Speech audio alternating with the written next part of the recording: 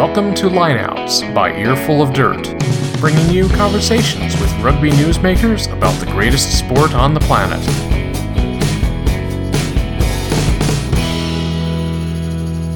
And we're live. My name is Aaron Castro. You can find me at the Strobro, and I'm with Alex Magleby. You can find him on his new podcast, Full Contact CEO. How are you doing today, Alex? Aaron, I'm great. I'm so excited we're live. That's amazing. We don't get to do that very often, so that's really cool. I try to, just to sort of push these things in a certain direction. It's really, it's really different when you think about it. Just having conversations that are live. I would say, in a sense, we've worked together in the past, or we've even traded barbs in the past, because I've been the person always asking questions, but not in this environment.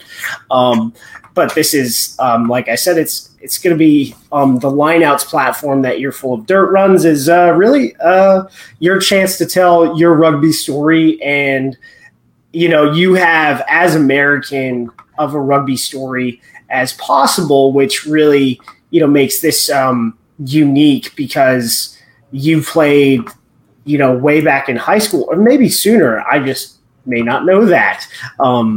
But so that's why we're here today, is to, dig into, I guess, the Full Contact CEO. So, awesome. Mags, when did you begin playing sports? We won't even talk about rugby. Yeah. So can I have my coffee as we talk? Yeah. Okay. I should have had one. Actually, I would invite you to have one, but yes.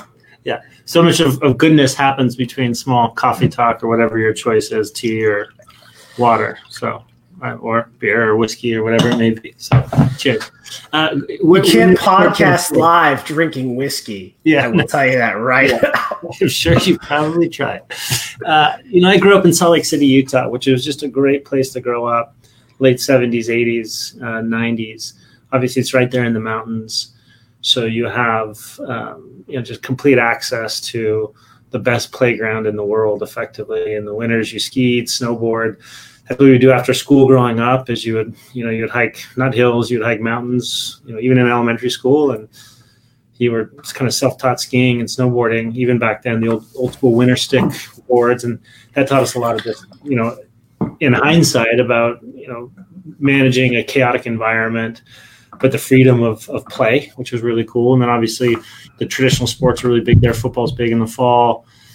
Soccer is actually a spring sport in Utah when I was growing up. And then winter, you wrestled, you skied, you played basketball. Basketball is really big in Utah. Everybody played on 3 or 4 different basketball teams growing up. And in the spring, you picked your poison. A lot of people, that was baseball, soccer. And then certainly when I got to high school, the choice was pretty clear for me, was rugby. Most of my friends, their older brothers played football and rugby. And, so that was a great program to join. I played at Highland, and they'd won, X number of national championships before I got there. Great program. But more importantly, Larry just did a fantastic job developing the whole person. He was really down to earth, but you learned how to work. And that was the first time I really learned about ritual and tribalism and how important that is, and to toil, to work really hard. Every day outside of practice, we practiced 5 days a week. You had to run 2 miles, and you had to run 10 50-meter sprints and 10 100-meter sprints every day. And you didn't lie, except for Sunday you rested, and Saturday was match day. And that was pretty special to learn and go through that experience with 100 other guys. And certainly there was a reward at the end. You won national championships, and you got to travel the world and play very competitive matches. So by my senior year, we had been to Australia, New Zealand, and had some successes against peers. But we had an enormously talented team. Of that generation of Highland rugby, 4 guys went on to play in the NFL, right? So it just shows you the caliber of athletes. Haloti Ngata was a few years younger. What was he, like 315 in high school? Played number 8, but could run a 4.7. It was just absurd athlete and great human. And you had a lot of athletes like that who went on to great things in other sports. So I learned that. And then I tried to get as far away from Utah as I could after high school, just to get away from that experience and that life, and, to have another experience for 4 years. So I ended up way in New England, the north of New England, but also at Dartmouth College, also had great skiing, which, is a passion of mine, and historically very, very strong rugby program. I ended up also trying crew my freshman year in addition to rugby. Yeah, exactly. Crew is great if you want to be a lock, apparently, because you've got a guy who I think he plays for Newcastle right now. Alex Simons was a crew athlete growing up into what they call college, but high school, and then eventually became a professional rugby player. So it's interesting. Like crew specifically is very different. It's a women's NCAA sport, but it's a men's club sport. But the kind of athlete that you have that is a rower for men, even at the Ivy League club level, is pretty. I mean, you're talking world class guys at that sport. Yeah. And so first of all, most of the institutions that still really support crew, women and men, the women report through NCAA, the men report through IRA, whatever the name of their collegiate, but those are still varsity programs. So they're treated like varsity programs on a lot of those college campuses, Cal, Stanford. I don't know. I think Stanford just cut some sports. Yeah, the Ivy. They cut 11. Yeah, it was a lot. Yeah. And real athletes. You're right. And the great thing about rowing is the erg doesn't lie. Like it really doesn't. Individually, you have to hit your numbers every day. And you're also part of you're rowing with 8 and you're only as strong as your weakest link. So it was a great little experience, but clearly continued to chase rugby through college as I studied engineering. It was just so much fun, playing rugby. That was right when you started to see college campuses start going a bit more professional in the approach. So coaches were starting to get paid. There was medical attention to be given to it. There was preseasons. So you're starting to see that shift in the mid-90s.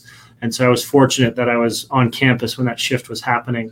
So by the time I got to my senior year in college, I was picked to play for the national team, played sevens, and then pretty quickly spent the summer in Aspen, and then played 15s, was captain 15s for the U.S. And so that's kind of how I continued my journey. Fortunately, that happened pretty young in my career, so I was able to really understand and be able to dedicate the next 4 or 5 years of my life to being a player, where it's a harder proposition back then. If you don't get that cap early on, you're chasing it. Okay, when am I going to get that opportunity?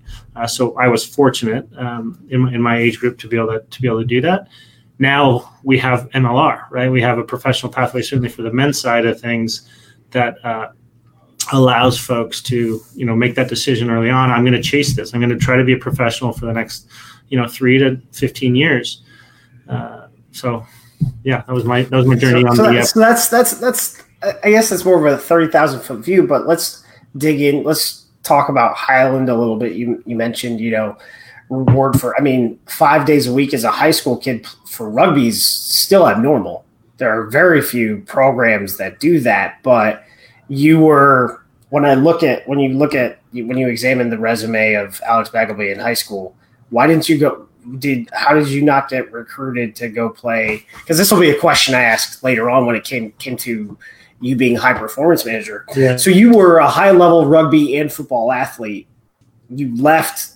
I can understand trying to leave a certain experience. I went from, Southern California to the Virginia Military Institute. I tried to get as far away from everything I knew. And I would say I changed a whole lot in college. But so why, obviously won some national high school championships. Obviously a movie was sort of focused around that experience. Even though I will tell you, that movie it's rough. It's rough. We need to do a remake. Yeah, but it's in the background of all of that, right? And the greatness of Larry, but all the coaches that came and went through that program, and all the players that came and went through that program. The behavior norms were the same throughout, and that's a really important, I think, lesson for a lot of us. And you did the same things, even though they adapted with time as more information was known about the game, but. And we were doing video scouting of opponents, and certainly video as a teaching tool.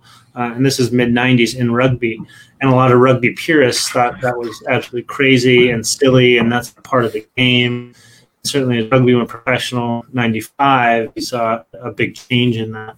But I think American rugby coaches were kind of the first to really dig into that. Not only Larry, and we saw that with Coach Clark, and he was probably the first sports code user probably not in any sport, but certainly in rugby, heading into that '99 World Cup and coming out of that. So well ahead of their time in terms of using video and data as a teaching tool. So for you, like, why, I guess, did you also, like, you talked about trying to row crew at Dartmouth, but team captain I have one, the Handag code, I guess they call it, the pigskin.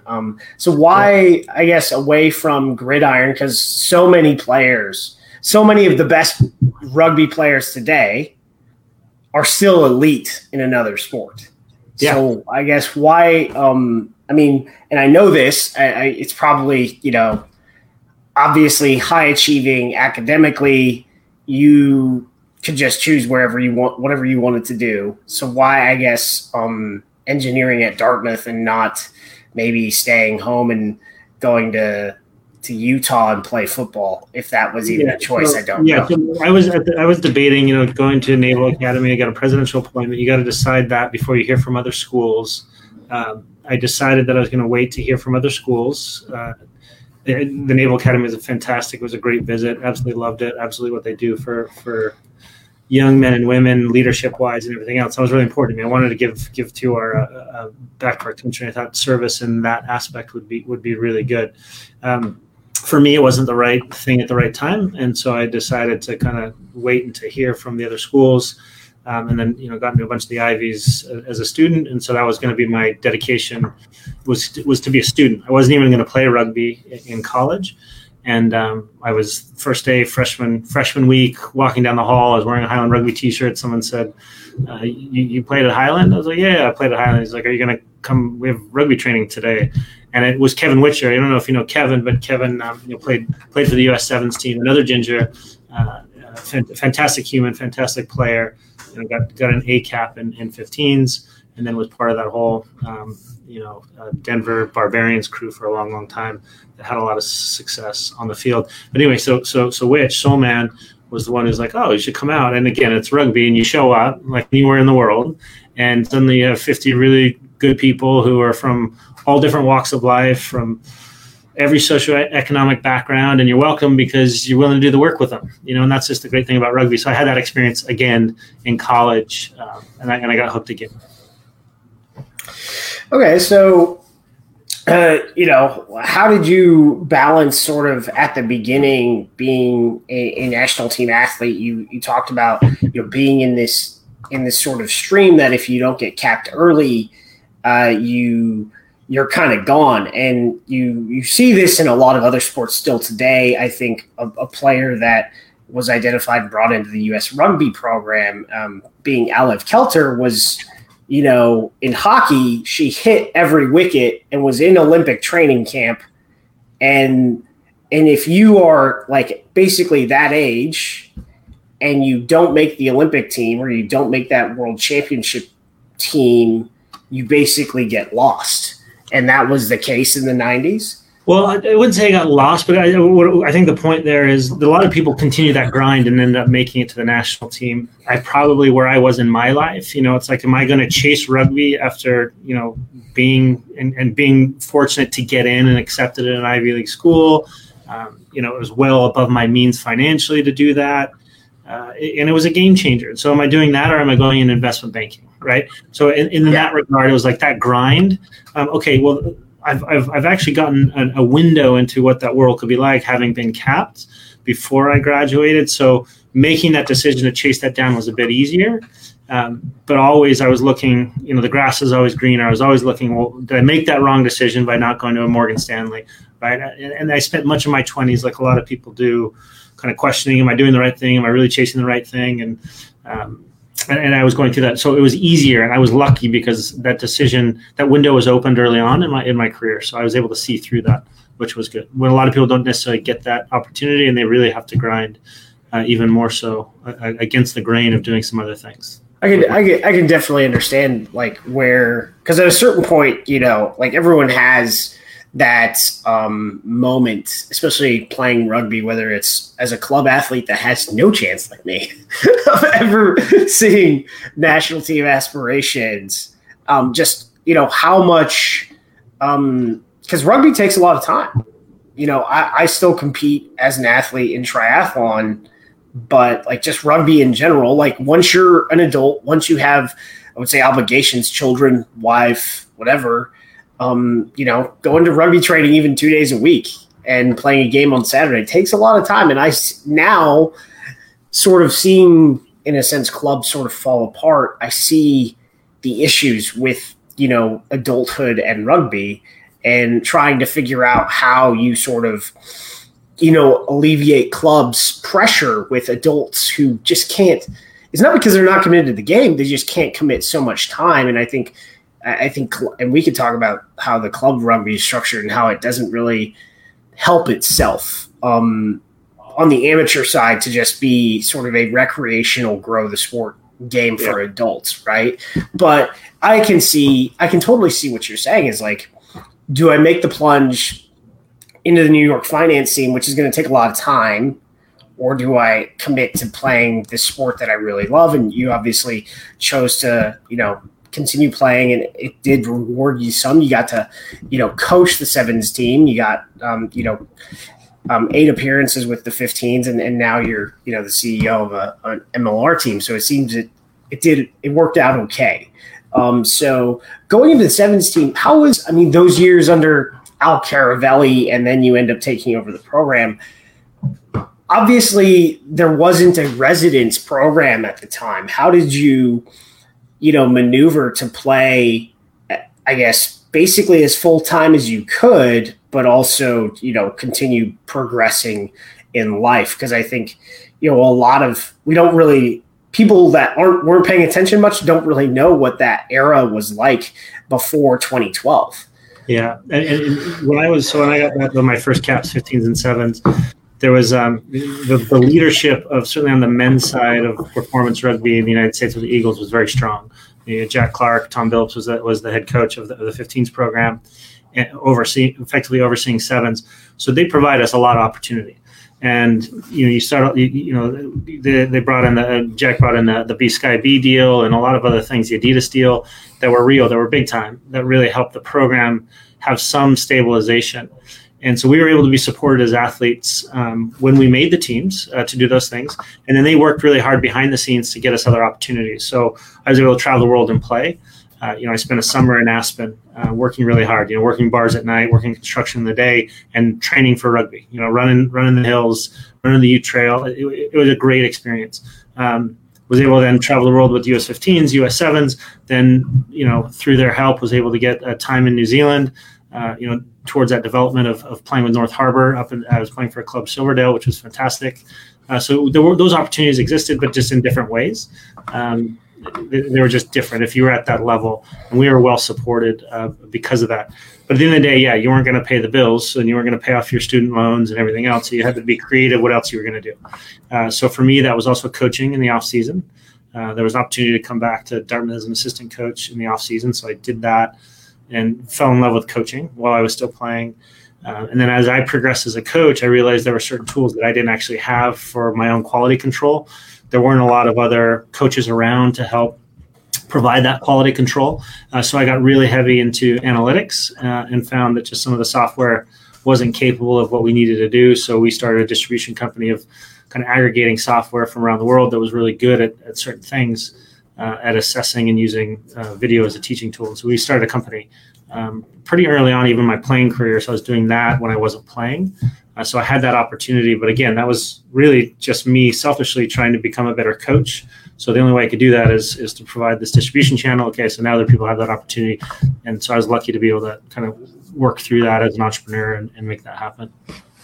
So how do you, even like at this time, I know what MLR is using for advanced analytics now, and what I guess I get in my work email on a Monday morning is very advanced. You obviously see that stuff right now, being the CEO and general manager of an MLR team, but it's very interesting to see like what we actually have and what's going on, and how advanced you can get, and not really in a sense moneyball your team, because it's still 23 guys on a roster, but you need a roster that's probably at least 35 to 40 guys, maybe 45, depending on how your injuries are. Because, I mean, if we go all the way back to season 1, San Diego capped 42 different people in season 1. So that was only an 8-game season spread out over, I think, 11 weeks. So it wasn't and in a season now, like that MLR had in season 2 and planned for this year, which was a 16-week regular season with this year was 1 bye week. Like the grind that you have for that requires actually a lot of depth. And I think you guys are working you guys did some evaluation on that side, but so looking on the analytics side, so when did you, not necessarily the analytics side, but going back to when you were playing, when did you make the decision, or when did you get approached to take over as coach of the Sevens team? Because, and then you end up, I would say you abruptly leave for, I mean, your own reasons, but like the team had made a lot of strides under the period when you coached, that it was kind of a shock at the time. And then, obviously also replaced by Matt Hawkins. That didn't really go that well. And then Mike Friday comes in. But going back to your time as coach, when did you get approached to take over the program? Obviously, you were also coaching at Dartmouth and had a lot of success with Sevens at the CRCs.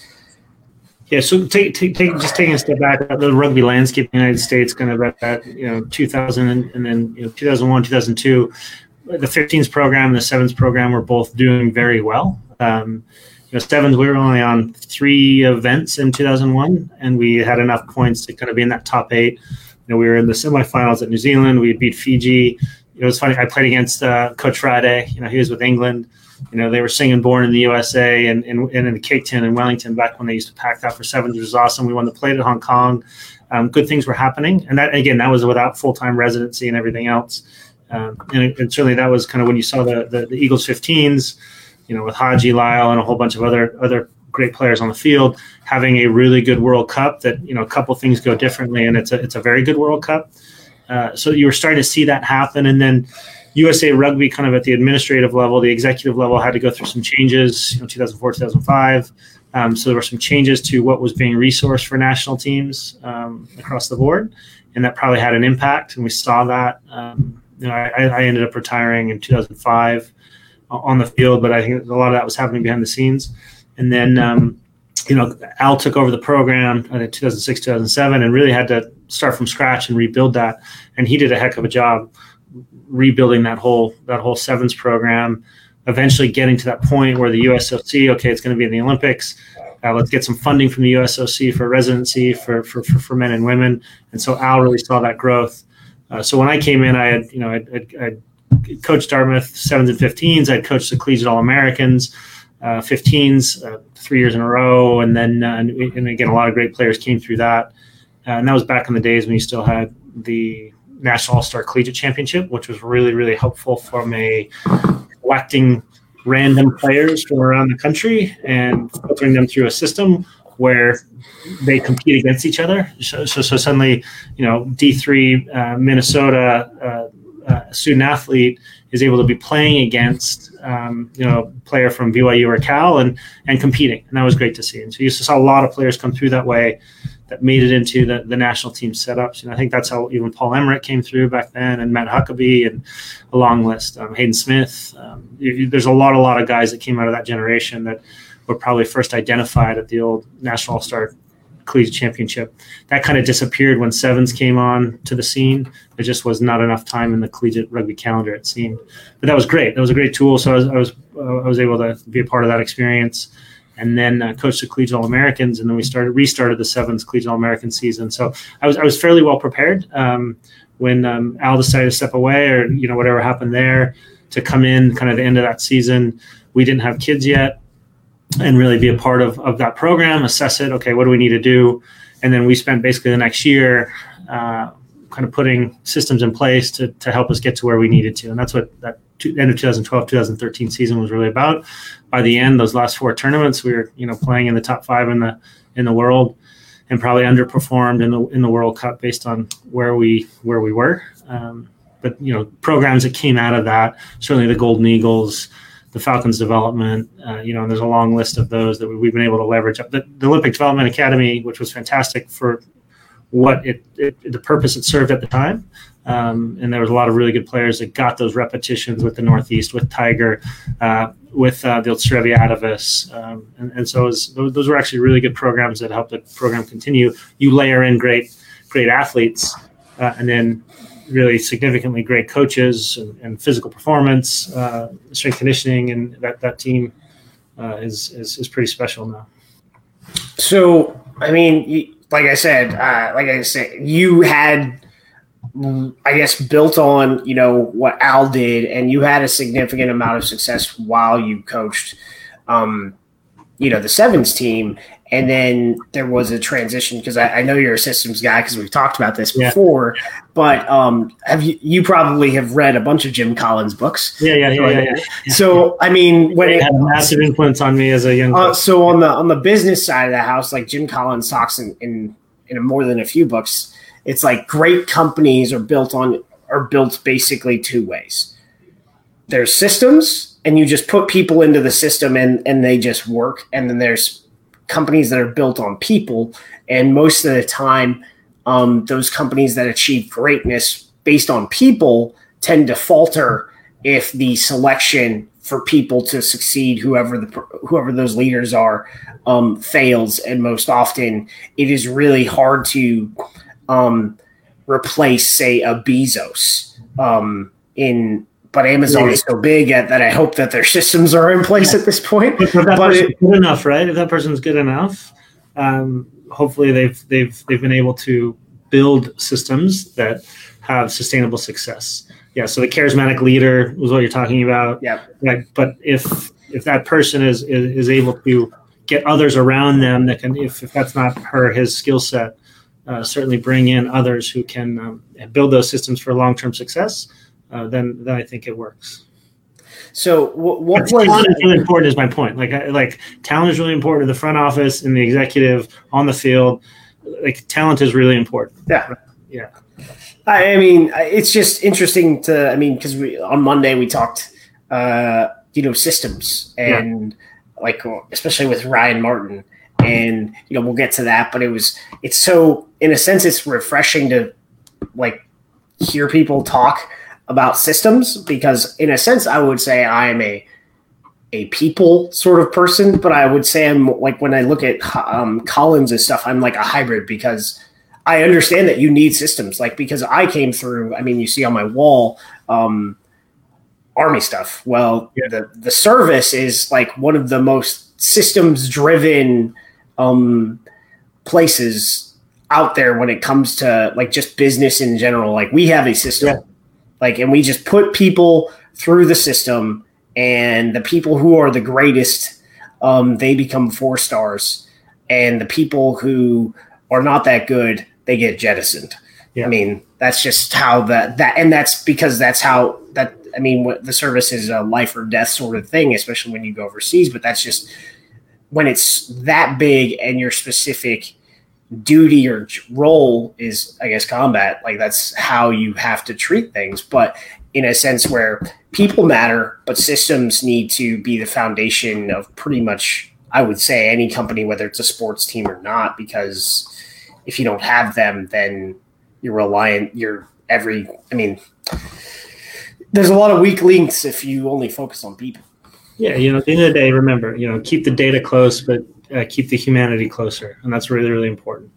And you can flex your systems, and you should be flexing your systems for the personnel that are available, and they'll change, and you have to be able to have adaptable structures in order to do so, right? And that's what happens every day with teams and certainly businesses that are able to succeed in the long term. I think one of your greatest successes as a systems manager, and I'm not even talking about USA Rugby stuff, is the continuous success. Obviously Dartmouth had great success before you got there, great success with you, but you've been a technical advisor for the program since you stepped away, and you guys have continuously hired great young coaches that have kept the program at its level or exceeded the level it was at. How do you, I guess, spend some time managing, help manage Dartmouth so that the systems are in place for your alma mater to succeed on the field? Yeah, and I think if you look at teams that are really successful, certainly in our sport, there's a component of longevity there. For Dartmouth, that's been a board of governors that has existed for a long, long time. That's really helped provide stability, right? And what we decided to do pretty early on, especially when I had opportunities to go coach the national team, is make sure that the team itself had some stability for young coaches who are coming in, which it's a hard environment to come in, right? You could be a world-class coach, but you come into a student-driven, academic-focused environment. It's just a different environment than what you're going to get if you're working with professionals or high school students who may have a different focus. Not that anyone is easier or harder; they're just different, right? So having success in those is potentially different. So just my role and what I really enjoy is working with, learning from, and mentoring the coaches and the players as they come through. And that's the role I play is there to help mentor. And it's 2 decades plus if you add in when I was a player. So I certainly understand the academic mission of the university and certainly in the Ivies. And it's a language that I've probably been able to speak a lot and see issues. We certainly, when I was a young coach, we had some problems and we learned to adjust it, but there's no reason having to repeat that. And you see that with unfortunately some of our college teams that do really well, charismatic personal leader who does a fantastic job recruiting, getting admissions buy-in and all these other really important steps. That person moves on because that's a grind. And there is not yet other systems in place to really allow that to continue. So continuity, I think, is a really, really important thing. And effectively, continuity is key. How long has Coach Clark been at Cal? And they've had, 5 head coaches in 100 years, something like that? Continuity is – I think when it comes to rugby teams, especially college, it's how much off-the-field support you have because it's really hard to dominate like Cal has without resources. Obviously, Dartmouth has had its periods of domination because of the resources that the alumni have given to the university for the rugby program, for both the men's and women's programs, like Dartmouth really being a very young varsity women's sport, won the national championship 2 years ago. They have a really strong tradition, right? The women's program has a long tradition, so. You have. I would say it's probably the men's and women's rugby programs at Dartmouth. The traditions that are relatively generational because you have players whose parents played for Dartmouth men, and their daughters are going to play for Dartmouth women, or vice versa. Like the traditional, I guess the tribalism that you have there draws people back. And the fact that it's a high achieving academic university kind of fits well, with our sport. So moving forward, so you leave Sevens, and you become the high performance manager. Well, there's a break there because I wanted to, my wife was in med school, right? And I was on one side of the country and she was on the other side. And 11 months of the year is hard to build a family, right? And that's something that we really wanted to do. We always knew that this was going to be kind of a couple-year situation. And I felt really good with where the program was going. And it was the right time then to, we want to have children. So I decided I was going to leave. And that was a hard decision to make. But it was the right decision for me and my family. And so I was moving away from USA Rugby, and 6 months later, I was talking to the former CEO, and there were some opportunities there that he needed help with. So I came in as a consultant to help with those, and then that just grew into other things, and we were able to perform and do some things, and then that continues to grow, right? So that was the shift, is my point. That was about 2013. So I think it came back on kind of 2014. Yeah, around the same time that Mike was hired, I believe. Yeah, it was kind of right before there, come in, help move a couple of things forward. That was on the Elite City Sevens. We were trying to get that going, which again served a good purpose. That was when we had already started the Olympic Development Academy, but it really needed just some energy. we hadn't started tracking camps yet. The Golden Eagles really needed energy, Falcons, and so forth. So you look at systems specifically for sevens. You have a booster group that you help put together in the Golden Eagles. And one of the things, and this is, I guess, one of the hard questions, and maybe it's definitely the high performance manager is definitely not the person that's supposed to develop a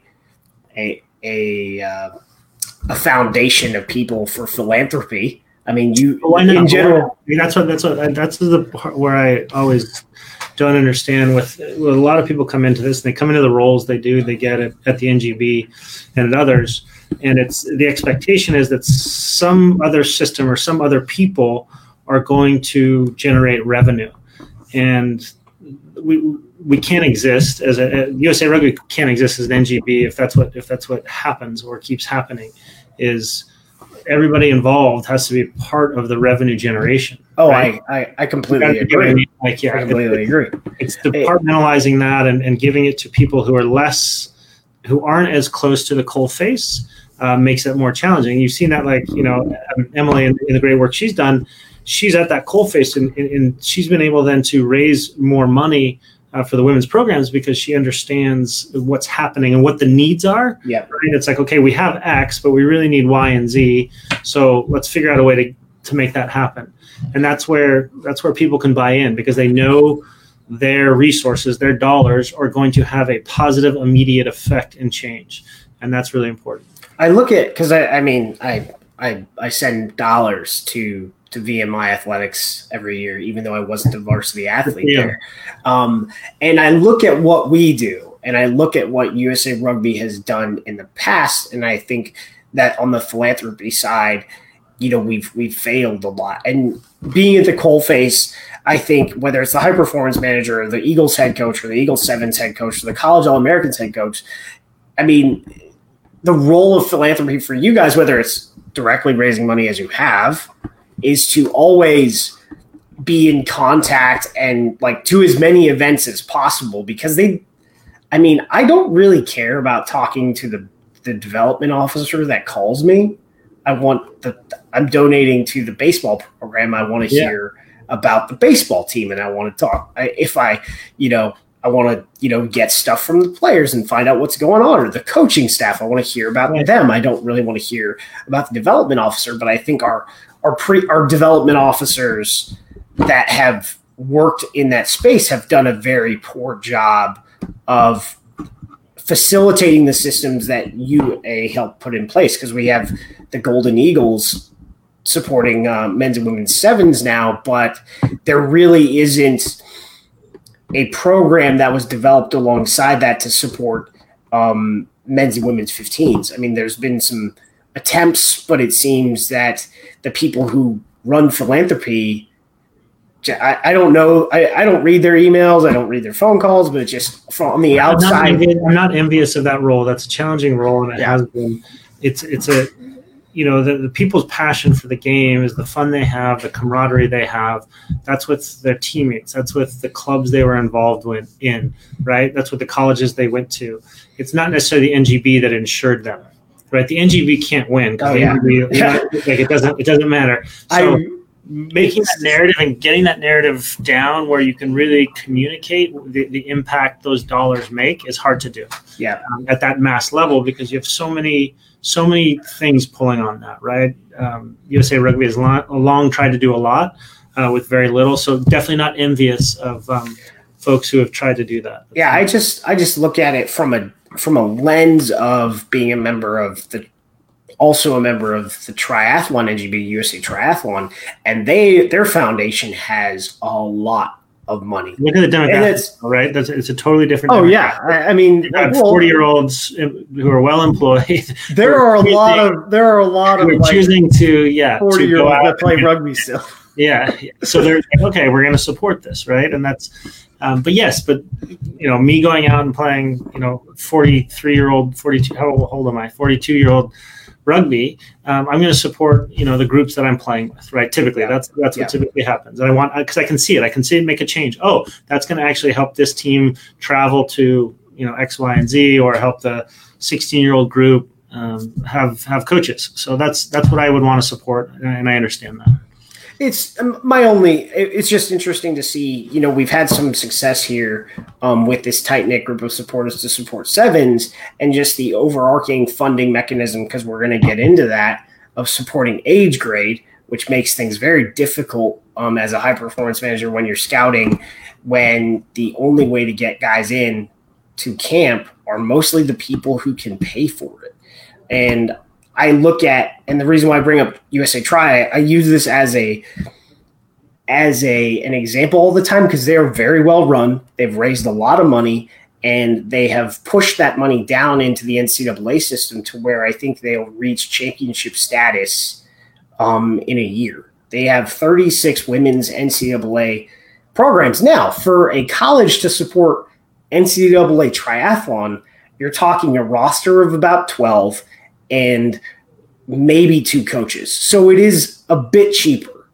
I will admit that. But at the same time, I'm just looking at that wild success that NGB has had, and looking at, we have an NCAA initiative and we're not able to push a lot of resources, whether that's to the competition itself or to individual schools, which if we were somehow able to push resources to individual schools, then we'd be in a much healthier place on the women's NCAA initiative. And when I was high performance manager, that would have been fantastic if there was a robust scholastic model, not a part of USA Rugby, that I was able to operate and run.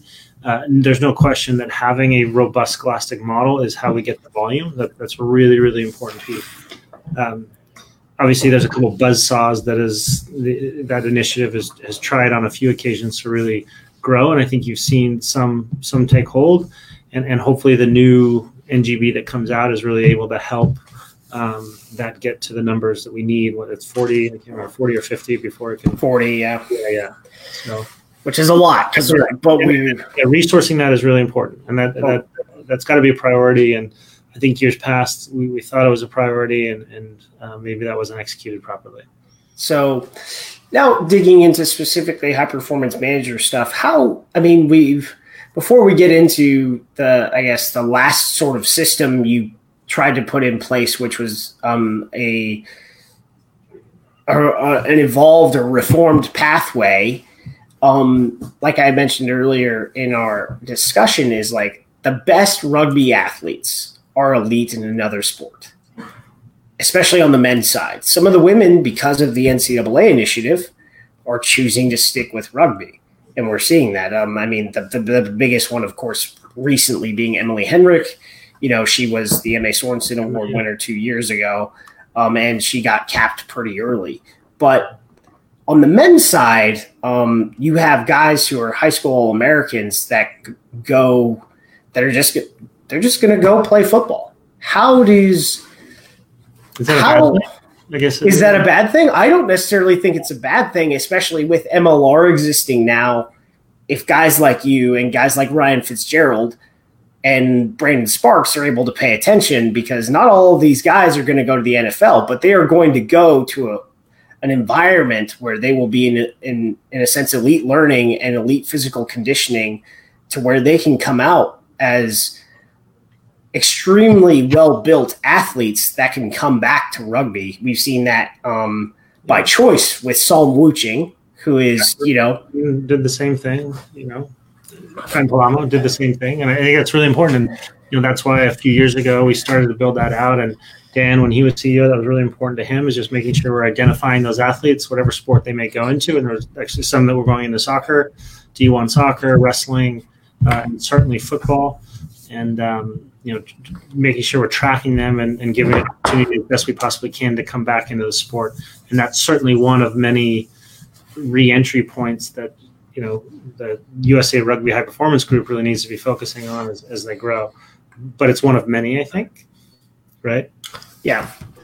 So what was the difficulty when you were high performance manager? Not necessarily for the elite athletes, but more so identifying athletes who were, I guess, elite enough that we're going to stay in rugby, in going into college at the high school American level and the U20 level, and even the college All-Americans. The system that we currently have basically doesn't support, free age grade for the entire squad to be able to come to camp and compete and get a slot in the top 30 of those specific programs for free. They basically, a lot of them have to pay for that. If it's important to those groups, I think it's really important for it to be resourced by those groups, right? So when I was coaching the Collegiate All-American, I would, go out and I'd raise $100,000 a year budget for that program, and we were all volunteers, so that we could go to South Africa and we could go to New Zealand and we could have those experiences, right? That was really, really important. We also had the benefit, like we talked about earlier, of the National All-Star Collegiate Championship. We kind of did a lot of that filtering, and some of that was pay to play. You played for your territory. Some of that was subsidized. Maybe you got your flight out to. We had it at Glendale a lot.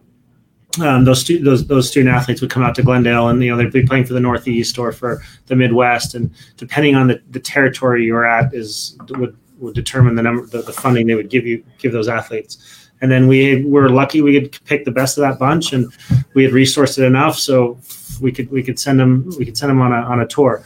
Most of that was subsidized. Every once in a while there was a flight or something else that had to be thrown in there, and we'd help create opportunities for the students to sell tickets, things like that. You get creative, but you can figure out a way to get it done. But there wasn't like money coming from the NGB's dues that were able to then go to those all-star teams. And again, there was another group of folks who were deciding what that money was being spent on, the dues that were coming into USA Rugby, and there was collegiate committees and everything else. And they determined that it was more important to be running national championships and other things, which is great. And that's what that membership base wanted to do. So they should have that choice. But the idea that the national teams are creating enough revenue, which we all know they're not, right, commercially or otherwise, that then has the opportunity to filter down into the development programs, that's a formula that's not going to work for USA Rugby, in the foreseeable future. The national teams really only exist because of philanthropy and grants from USOC and World Rugby. It doesn't mean that those commercial dollars aren't important and those commercial partners aren't getting great return on their investments in those teams, but it's not nearly enough for those teams themselves, for the 4 major national teams, let alone the senior development sides under those, let alone every other step below it. So it's just interesting because you see some of, in a sense, some of the best college rugby players that get extended other opportunities that are World Rugby sponsored specifically. There were a few players out of Life a couple of years ago. I think a player from Iona and a player from BYU that were brought in to be a part of that America's Combine. And that got a bunch of South American guys contracts in the MLR, and they were underclassmen, and they got to play high-level rugby for like 3 weeks with all these international players. And then they go back to their college, and they're like, well, I did that. And paying $2,000 for a week and a half for All-Americans is like, I don't have that money, But that also statement is that we fundamentally understand that are those teams the actual entry point into, and the only entry point into the national teams? And there'd be a lot of ways to argue yes and a lot of ways to argue no, right? Test match rugby especially requires test match rugby requires a certain physicality and mental toughness that is going to be very, very hard to discover in an 18-year-old. It doesn't mean that a pool of really high quality skilled rugby players that have been trying to hone that craft, their skills for, all through high school and youth rugby aren't going to, you create a bigger funnel basically, but to pick a needle out of the haystack at 18 is a very, very difficult thing to do. Right. Yeah. You don't have a control group right now to say, well, here's the group that did it a different way. So therefore, we know this is the best thing to resource. That's not a known, and I think we can, going back to this classic model, that creates the volume. And if it's not that, then let's augment it with the fixed costs that a lot of the MLR teams are putting into coaching and other things to help the Scholastic model improve, to help those coaches improve, to help those environments be better for the student athletes. I would say I agree, but it's kind of it's just preaching to the choir on sort of things that need to happen. It's just I talk about this especially at the collegiate level. Is like, what does college rugby want itself to be? Does it want to be this I guess, this thing it was in the 70s and 80s where guys just, the idea was that they were just other frats? Or do we want to be a performance leadership development system that also feeds into the national teams? But now that there is an MLR, that there is an actual tangible professional outlet, I think we have to look at college rugby differently, because the purpose of going to college, going to university, and the purpose of why these institutions exist and why even athletics exist. We talk. Ray Anderson here, the ASU athletic vice president for athletics, says university athletics is leadership development through athletic competition. Sure, not just putting guys on the pitch for whatever, but it's leadership development through athletic competition. And part of that is, college exists to develop and educate people for the workforce. That is the real reason why university here in the United States has gotten such, in a sense, compulsory, because to develop people for the workforce. And now that we have a professional outlet for rugby players, I think there needs to be a reevaluation at that level to say, what do we want college rugby to be? Because there is a professional outlet and we have to develop. It is a disservice to not develop our players for the workforce, and they now have the option to be professional rugby players. I think, Aaron, you've seen some programs more today than you did 20 years ago who've chosen to take that path, and that's really important. And we need more of those, right? We need more of the Cals of the world and others to really drive this. There's no question. There's also a place in college for recreation and intramural and club type of activities, and we don't have to pick one path or the other, but we do have to make sure we support, because we want participants, right? We want fans of the game and who really get into the core of the game, and that's the values of the game and the camaraderie and just the fun, competing and having fun. We want that. It's also really important, and we can have that too by having high performance collegiate programs. It's hard, right? Who's going to fund it? And that's the thing. The NGB is not going to drive that. The NGB can help shape the environment, but the NGB is not going to be the answer for that. That is going to be groups of people who really are committed to that institution providing that educational opportunity for men and certainly for women. It's got to come from that, and then the NGB or whatever the association is that works with college rugby, really can help provide a better environment and some tools. But that's really got to be driven by folks that want to make that happen. Yeah, I think the idea, and when I talk to college folks about this, is like the idea that removing, like, if the environment is good, there will always be fun, especially even at the elite level. Sure. Now, when we try to transition clubs to high performance, you can still have the ability for the club to be fun, or to also be recreational for the non-A side. I think Josh Macy over at Lindenwood does a very good job of this. Their program is 80 male student athletes. Yeah, Josh is a great coach, so he's seen it from a lot of different angles at this stage.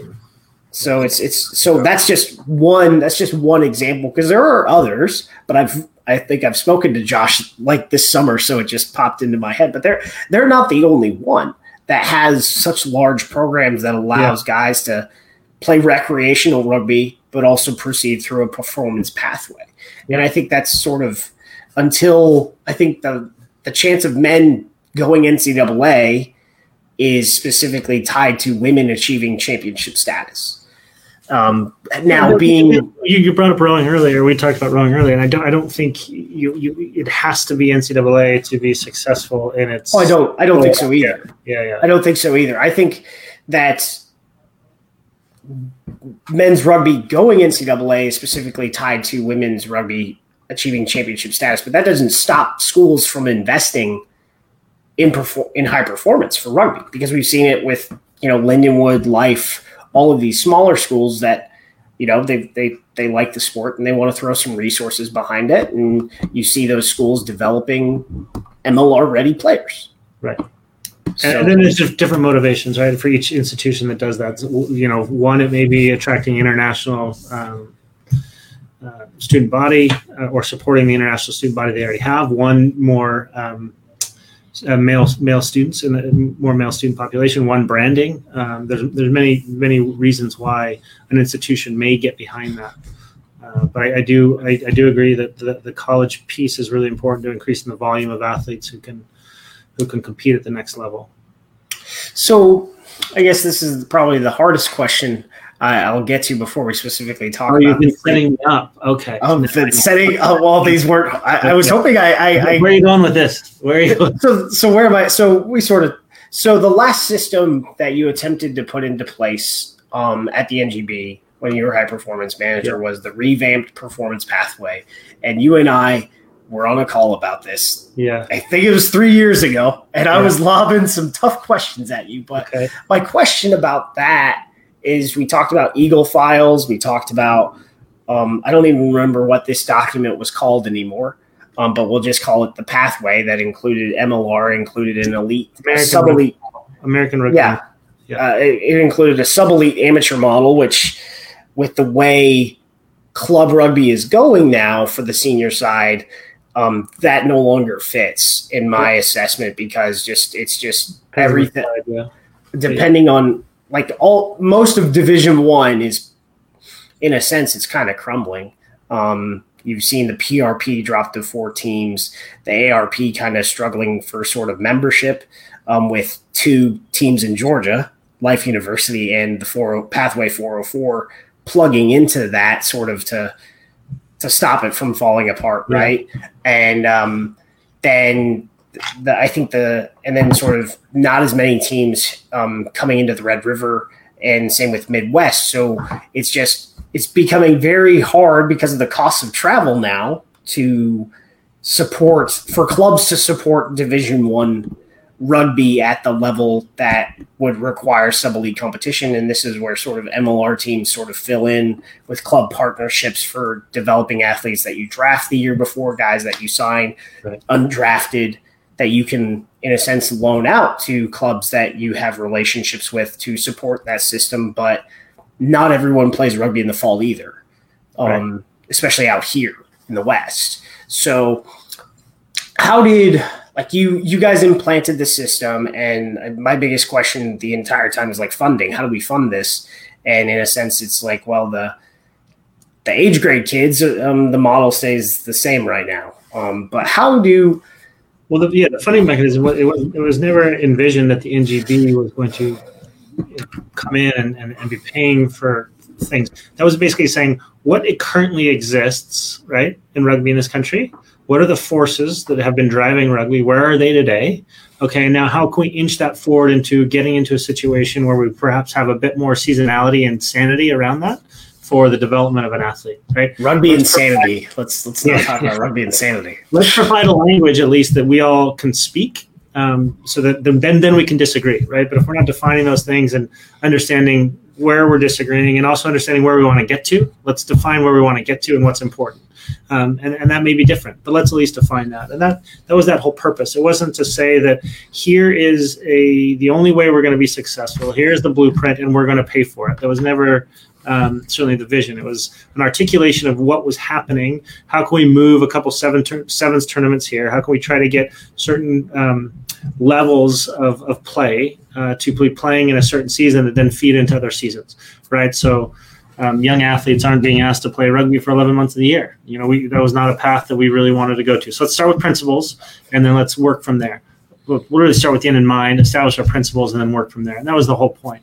It was really to establish discussion and dialogue, which is an important piece for this thing to continue to move forward. I think whether it's senior rugby or youth rugby, we talk about rugby people. I think we are poisoned, and I use that word poisoned, by the fact that we look at the other countries and how they do rugby, and a lot of people want to take that model and play 11 months out of the year here. Commonwealth model, yeah. Yeah, and I'm just like, well, I mean, everything sort of runs on the scholastic model, and where does rugby fit? Because that's especially on the youth side. But on the senior side, I love rugby, but the amount of time it would take to play 11 months out of the year is a bit rough. And we all have other interests and other commitments, and I think a healthy model doesn't have us playing 11 months out of the year. Well, Aaron, you just said it. One size doesn't fit all, right? And that's the whole point. It's there's not one singular system that everybody should be a part of, because everybody has different ends in mind, and that's really important. And for you, that may just be, getting a breather a couple times a week. That may be the camaraderie. That may be that you believe at some point you're going to play your way into the national team, right? There are different motivations there, so it is not a one size fits all country. But let's agree kind of where we want to get to, and for each group, and let's make sure that we have some principles in place that we all agree to, and some flexibility. I actually think, despite you hear some of the negativity, there's so many good things happening in rugby in this country right now, and that's really exciting to see. So you transition out of high performance manager role, and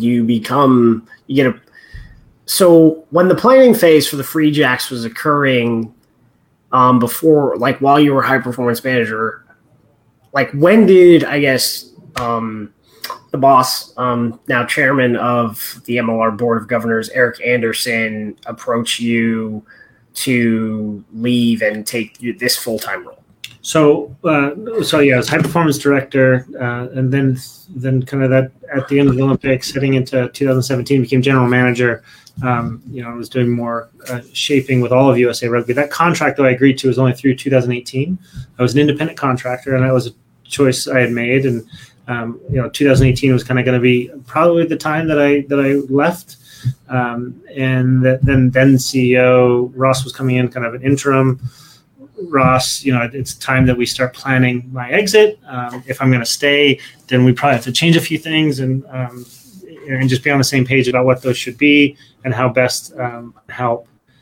And Eric and I had been friends for a long time. Went to school together. We played rugby for a bit together, and we've always talked about different aspects. Okay, what would professional rugby look like in the United States? What does that look like? Is it rugby? We always wanted to do something together, and we decided that year was like, well, I'll be leaving USA Rugby. Let's look in together collectively what this new thing is all about, and see if it's the right fit for certainly our lives, but for where we want to spend the next hopefully 40 years of our lives focusing on. And that's building better communities through sport, and I believe rugby is the ideal tool for that. And so that's we found that MLR's narrative was very compelling. It's a slow growth model, in terms of let's make sure we manage costs so that we can continue to grow, but we don't need to be the NFL tomorrow. We don't need to spend like we're in the NFL tomorrow. Let's make sure we're really connected to our communities, the current rugby communities, but our future fans that we want to create. Let's make sure they have a great experience just being participants as fans was a really important piece of that. So a lot of those pieces were in place, and so that opportunity presented itself, and we ran with it. So when you're putting this model together that's on the business side, we've seen, MLR teams basically, for the most part, except for currently Dallas and Los Angeles, the newest additions, because I've sort of looked at the performance metrics a lot, and I say, you can't eventually you won't be able to do an exhibition season and build a squad off that.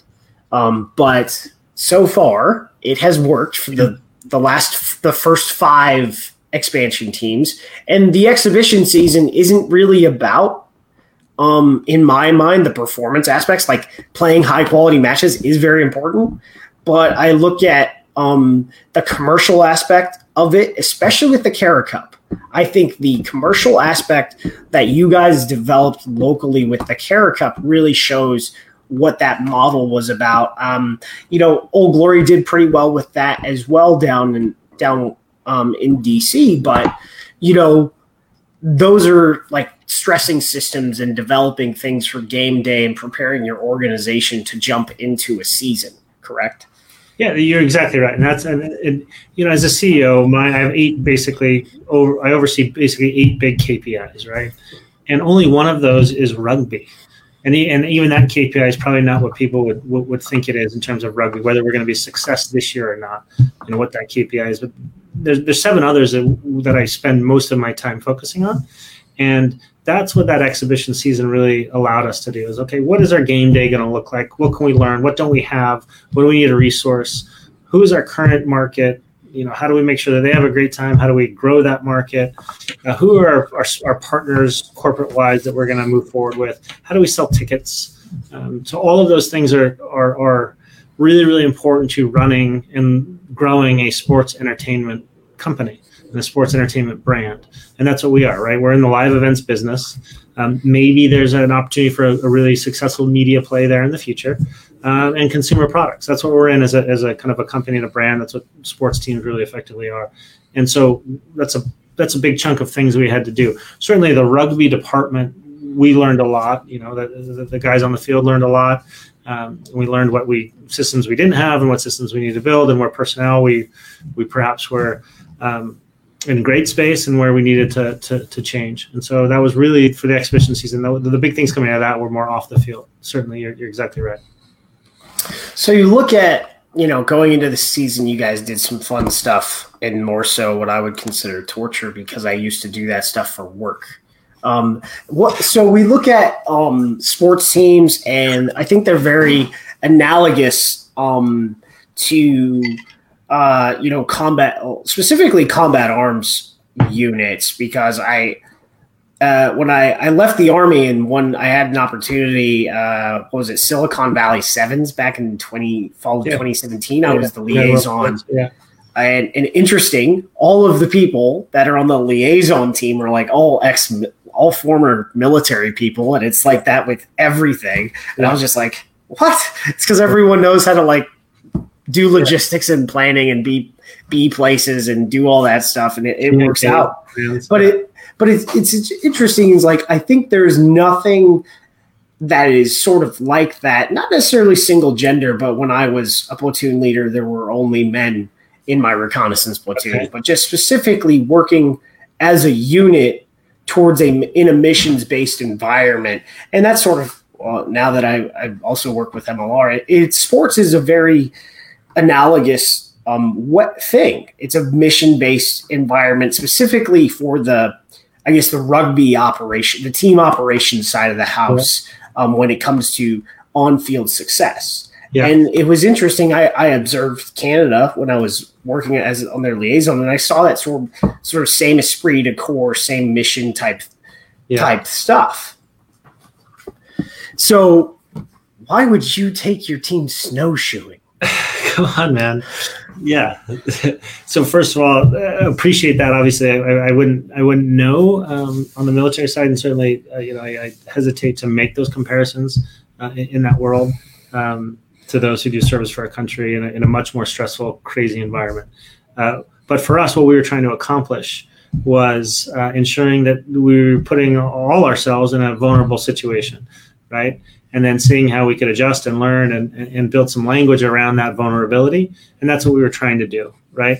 And for the vast majority of the guys on the team, they hadn't been in that situation before. Ice hiking and a few other things where, you quite don't have the balance you normally have, and you're being pushed in ways that perhaps you don't get to be pushed on an everyday basis. And so that was really the genesis of what we were trying to accomplish there. And I think overall we were able to get to that point. So that was, I think it served its purpose. And we had a lot of fun too. It's very interesting to see how sports teams sort of borrow from the service. I think it was I was talking to Tim O'Brien or right after the draft, and you signed, one of his players, undrafted free agent, Tom Brazotti. And they would talk about, it's about removing the comfort level of these athletes because they go into this, they're in the classroom environment, they're in a relatively safe environment. And I'm just going, you have no much idea how much I hate log PT. Yeah. We did log PT probably once a month when I was in the Army, and I remember I went to, and put this in your bonnet. Next time you want to go snowshoeing, call up the Mountain Warfare Center, run by the Vermont National Guard, and for training camp, and take your guys out there for 3 weeks with a rucksack, or not 3 weeks, but 3 days probably. That'll be enough. Because, I mean, that was about this. And, you know. Did you hear that noise before we're doing preseason?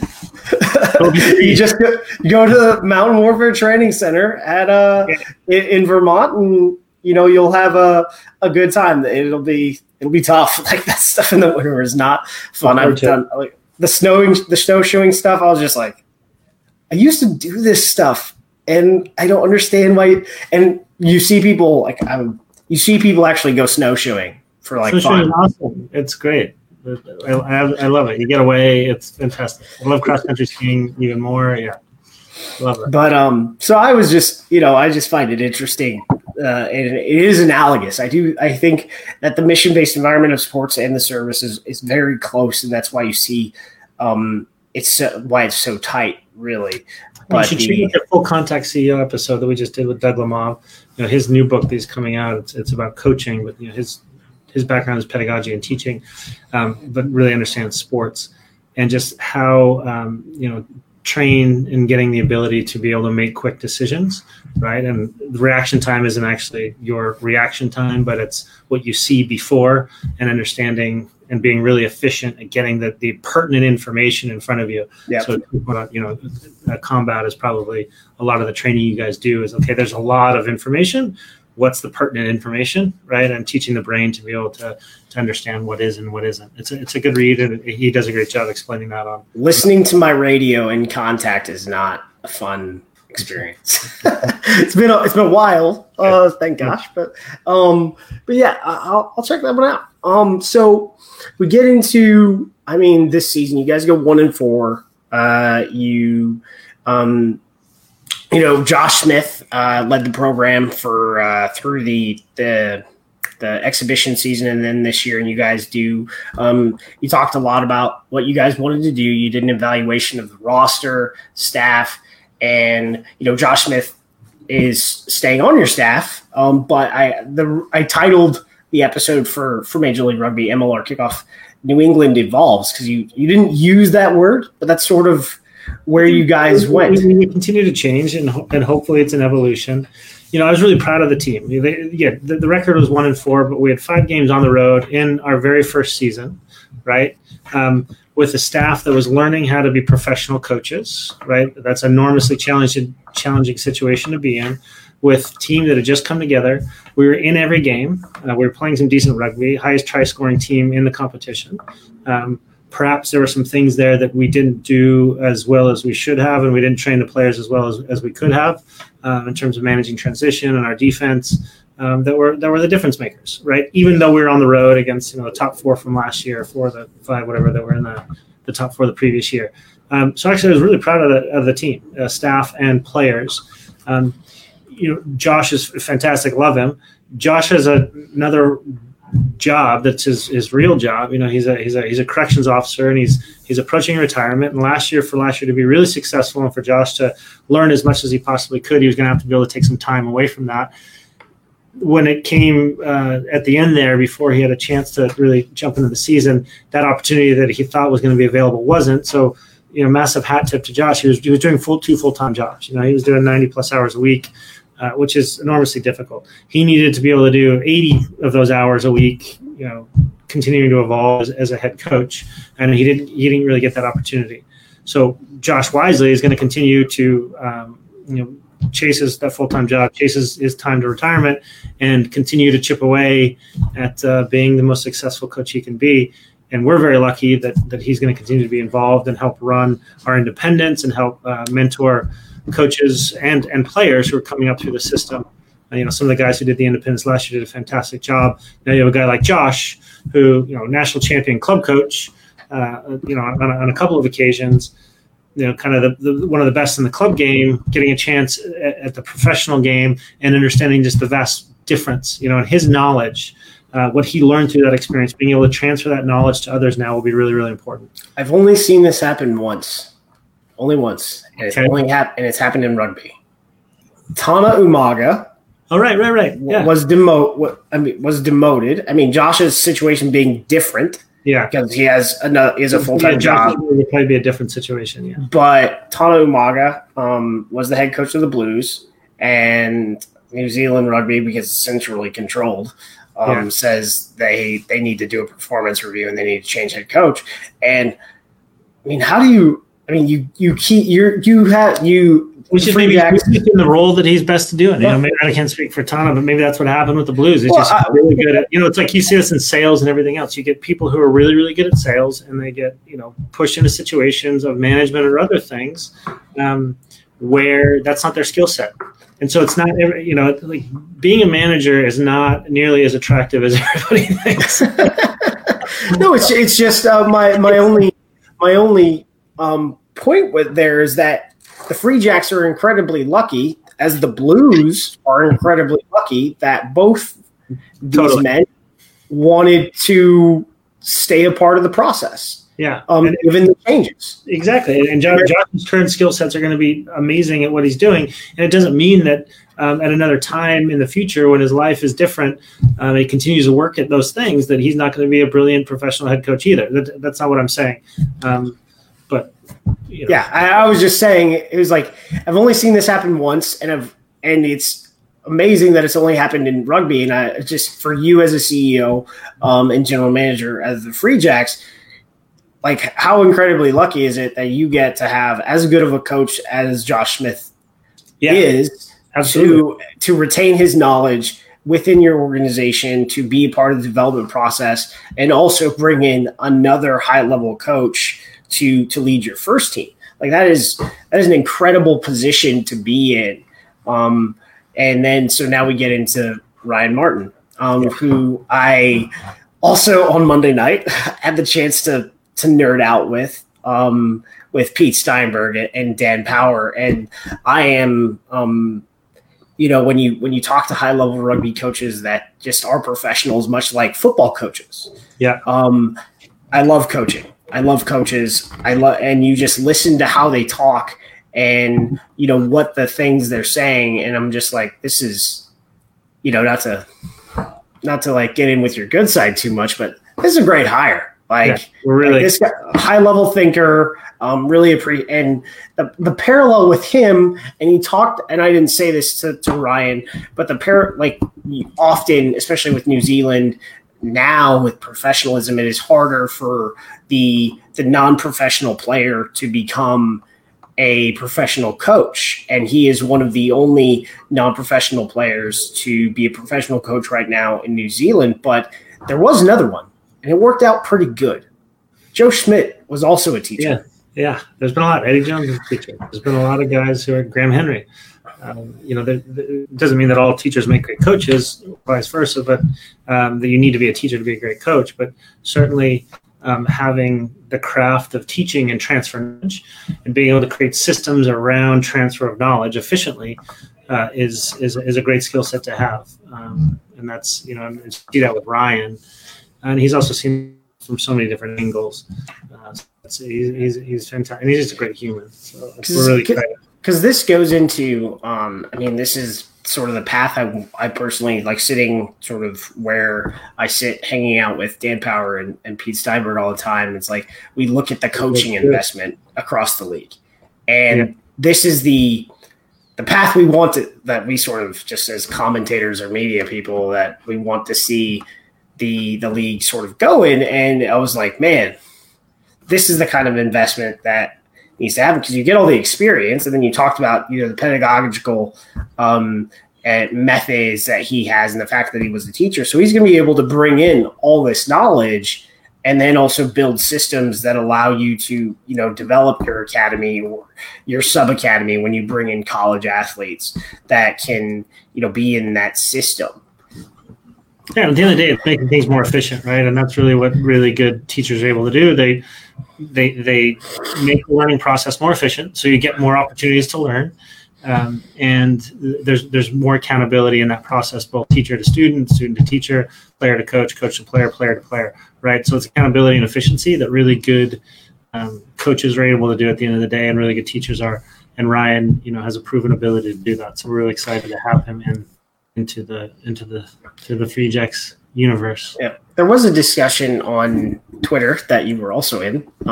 It was about, I guess, national origin of coaches in MLR, and this is sort of where I'm like, I just want to see investment in professional coaching. That's my. There hasn't been a competition to develop those coaches, right? Yeah.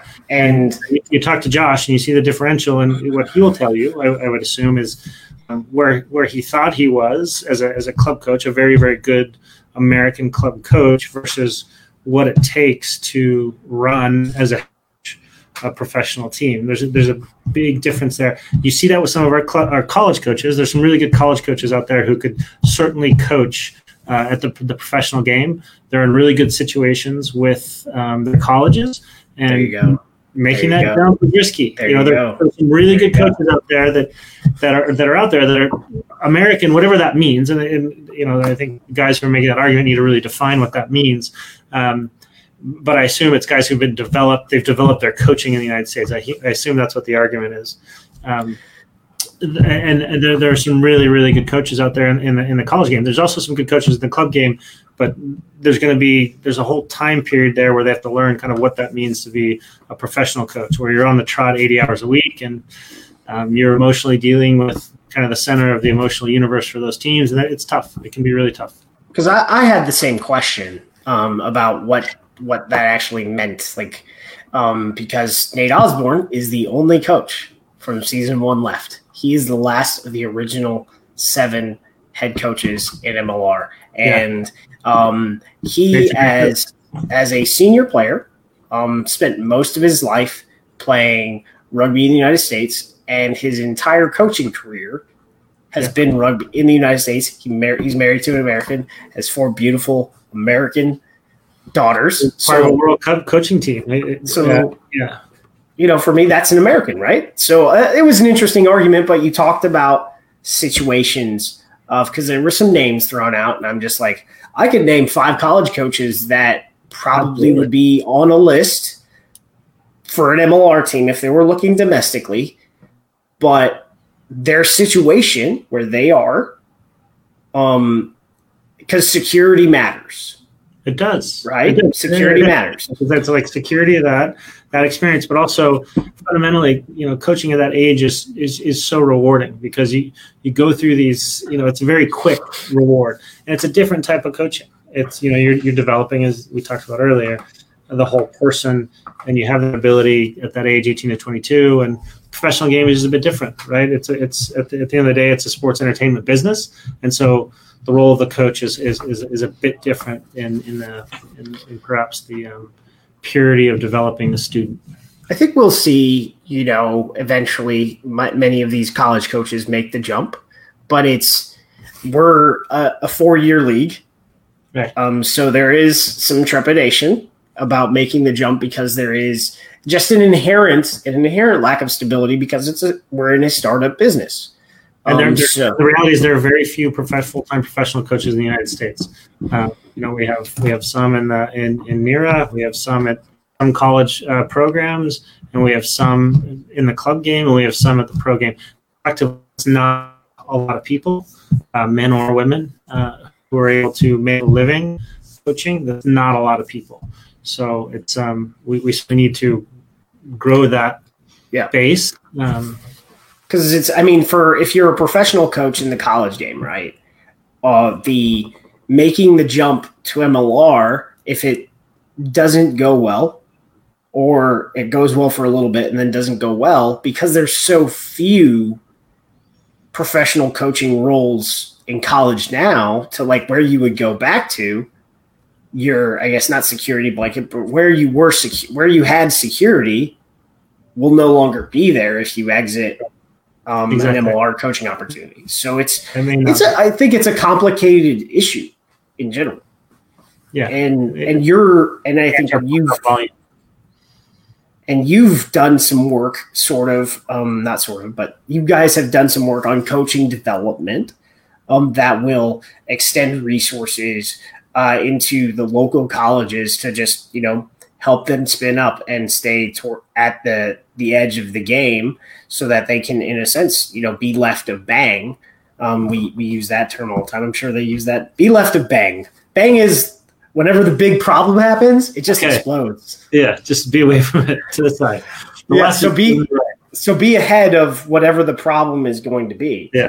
So like, and for you guys now, let's get into systems that aren't really first team based. Yeah. Let's look at grassroots development. You guys have been running in this period of time, which is very constrained because of restrictions and because we are in a pandemic. You've been running your Junior Jacks program.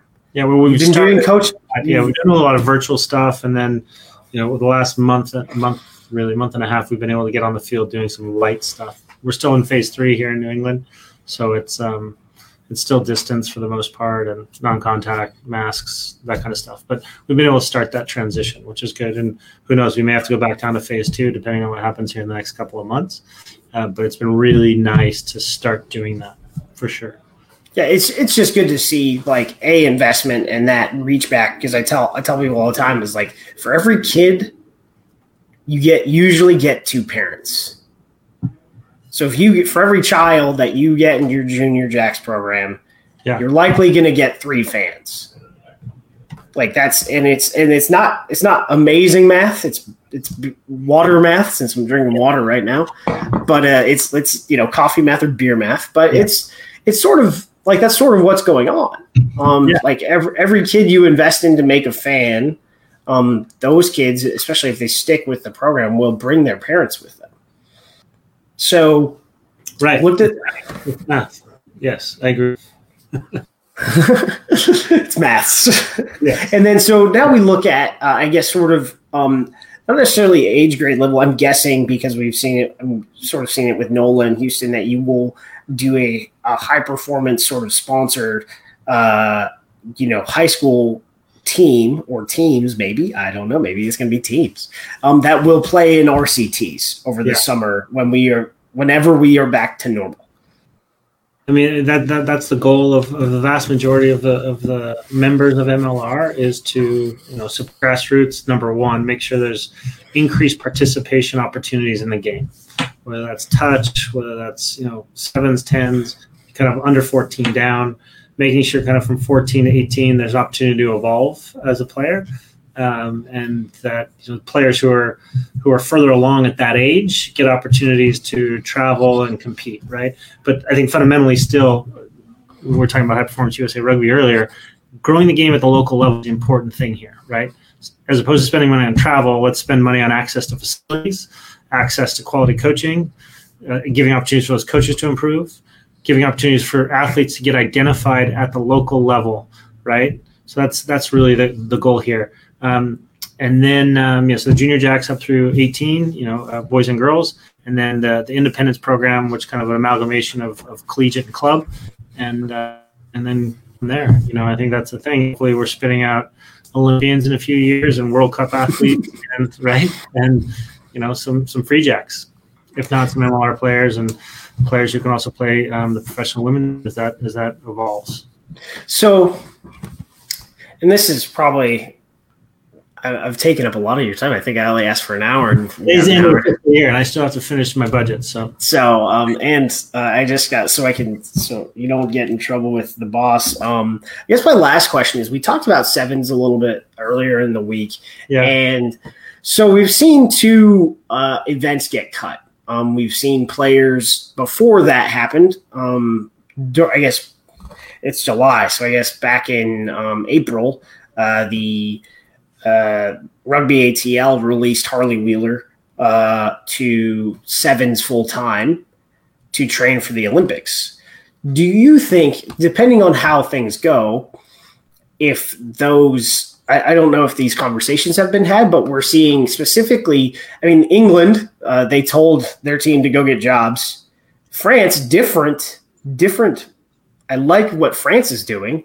They're loaning out all their 7s players to top 14s teams. Yeah. So they're trying their best to get their team game time in 15s. Right. So do you think, MLR has the ability to just address that if the series gets canceled? Have there been any conversations for getting, I guess, the entirety of the residency squad into MLR teams to support sevens. At a macro level, right? There is a lot of benefit to improvement in daily training environments.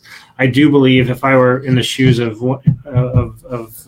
Mike, or right now, and I got a year to go, I'm probably not going to want my players to be focused on the 15-a-side game with a year left to the Olympics, because there's a lot of periodization and development that needs to happen, fitness development that needs to happen very specifically to be successful, end of next July. So I probably wouldn't be making that choice, but those opportunities would always be open for that team and those athletes to get more competitive minutes if that's that they deemed was really important for their development. I think you probably see that more at the start of a quad than towards the end of a quad. It was just, I didn't think necessarily our, season was aligned that way. I think just based on watching France place players with top 14 teams, that if you just needed high quality match time with the series being gone, that could be an option for some of these players, especially for the about match time, or is that about being in proper daily training environments? And it could be that. And obviously the MLR really is, there's nothing happening with the MLR right now in terms of daily training environments. So that could have been the reasoning. And I'm not sure, the French, the reasoning behind that. It could have just been a cost savings metric, shut down the center, get everybody out. So they're in an environment where they can train with other professionals because they are doing that. MLR is not in that. We're not training right now, and not really until December. So, that could have been the reasoning as well. Gotcha. Well, Alex, really enjoyed the chat. We got a chance to put your story out there. He's at Full Contact CEO. He's got some. I was talking to somebody. They're like, "Are podcasts for younger or older?" I was like, "Podcasts are for Think Mobile." Yeah. Podcasts are everyone out there does podcasts. So everything you always got to think is Think Mobile first. And that's where podcasts are. And, you've got some great episodes. I think I need to subscribe because I think I just listen to everything these days. I don't watch a lot of news, and I listen to NPR's, show from the day before, and, BBC, all of the news and all of the sports stuff I get on podcasts, and it's just long form discussion. Yeah. If you're in the business of sport, listen to the Mike Rabel one, Courtney Banghart's a legend in terms of managing a team and team culture. The Nate Ebner one is fantastic. That was just released this spring, I think. Tiger Shaw, fantastic. If you're looking like NGB, how an NGB did it, CEO of US Skiing. It's a good comp if you're talking about kind of USA Rugby. And then the Doug Lemov one that I think is coming out here any day now is brilliant. And especially if you're into the kind of the coaching and the structures and the pay to play models and all those thoughts, that's a really good one. And there's some really good ones that are coming. So yeah, have a look. And they're coming from all different angles, which is great. So that's it for Earful of Dirt lineouts. This is going to be a long one. So this is the longest thing I've ever done in my life. when you end up listening to this on podcast we've had some viewers stay the whole time. So if anybody's been on it the whole time, I'll buy them a coffee. I'll buy them a beer at some point when we can get back together, because that's awesome. Yeah. So, but thank you for the discussion, and we'll get out of here and let you submit that budget. Good man. Thank you, Aaron. I'm out. Cheers. Love. This has been Lineouts by Earful of Dirt. Connect with Earful of Dirt online. We're on Facebook and Twitter at Earful of Dirt. You can email us at earfulofdirt@gmail.com or call and leave us a voicemail at 720-600-2679. For Aaron, Dan, and Victor, I'm Corey. Thanks for listening.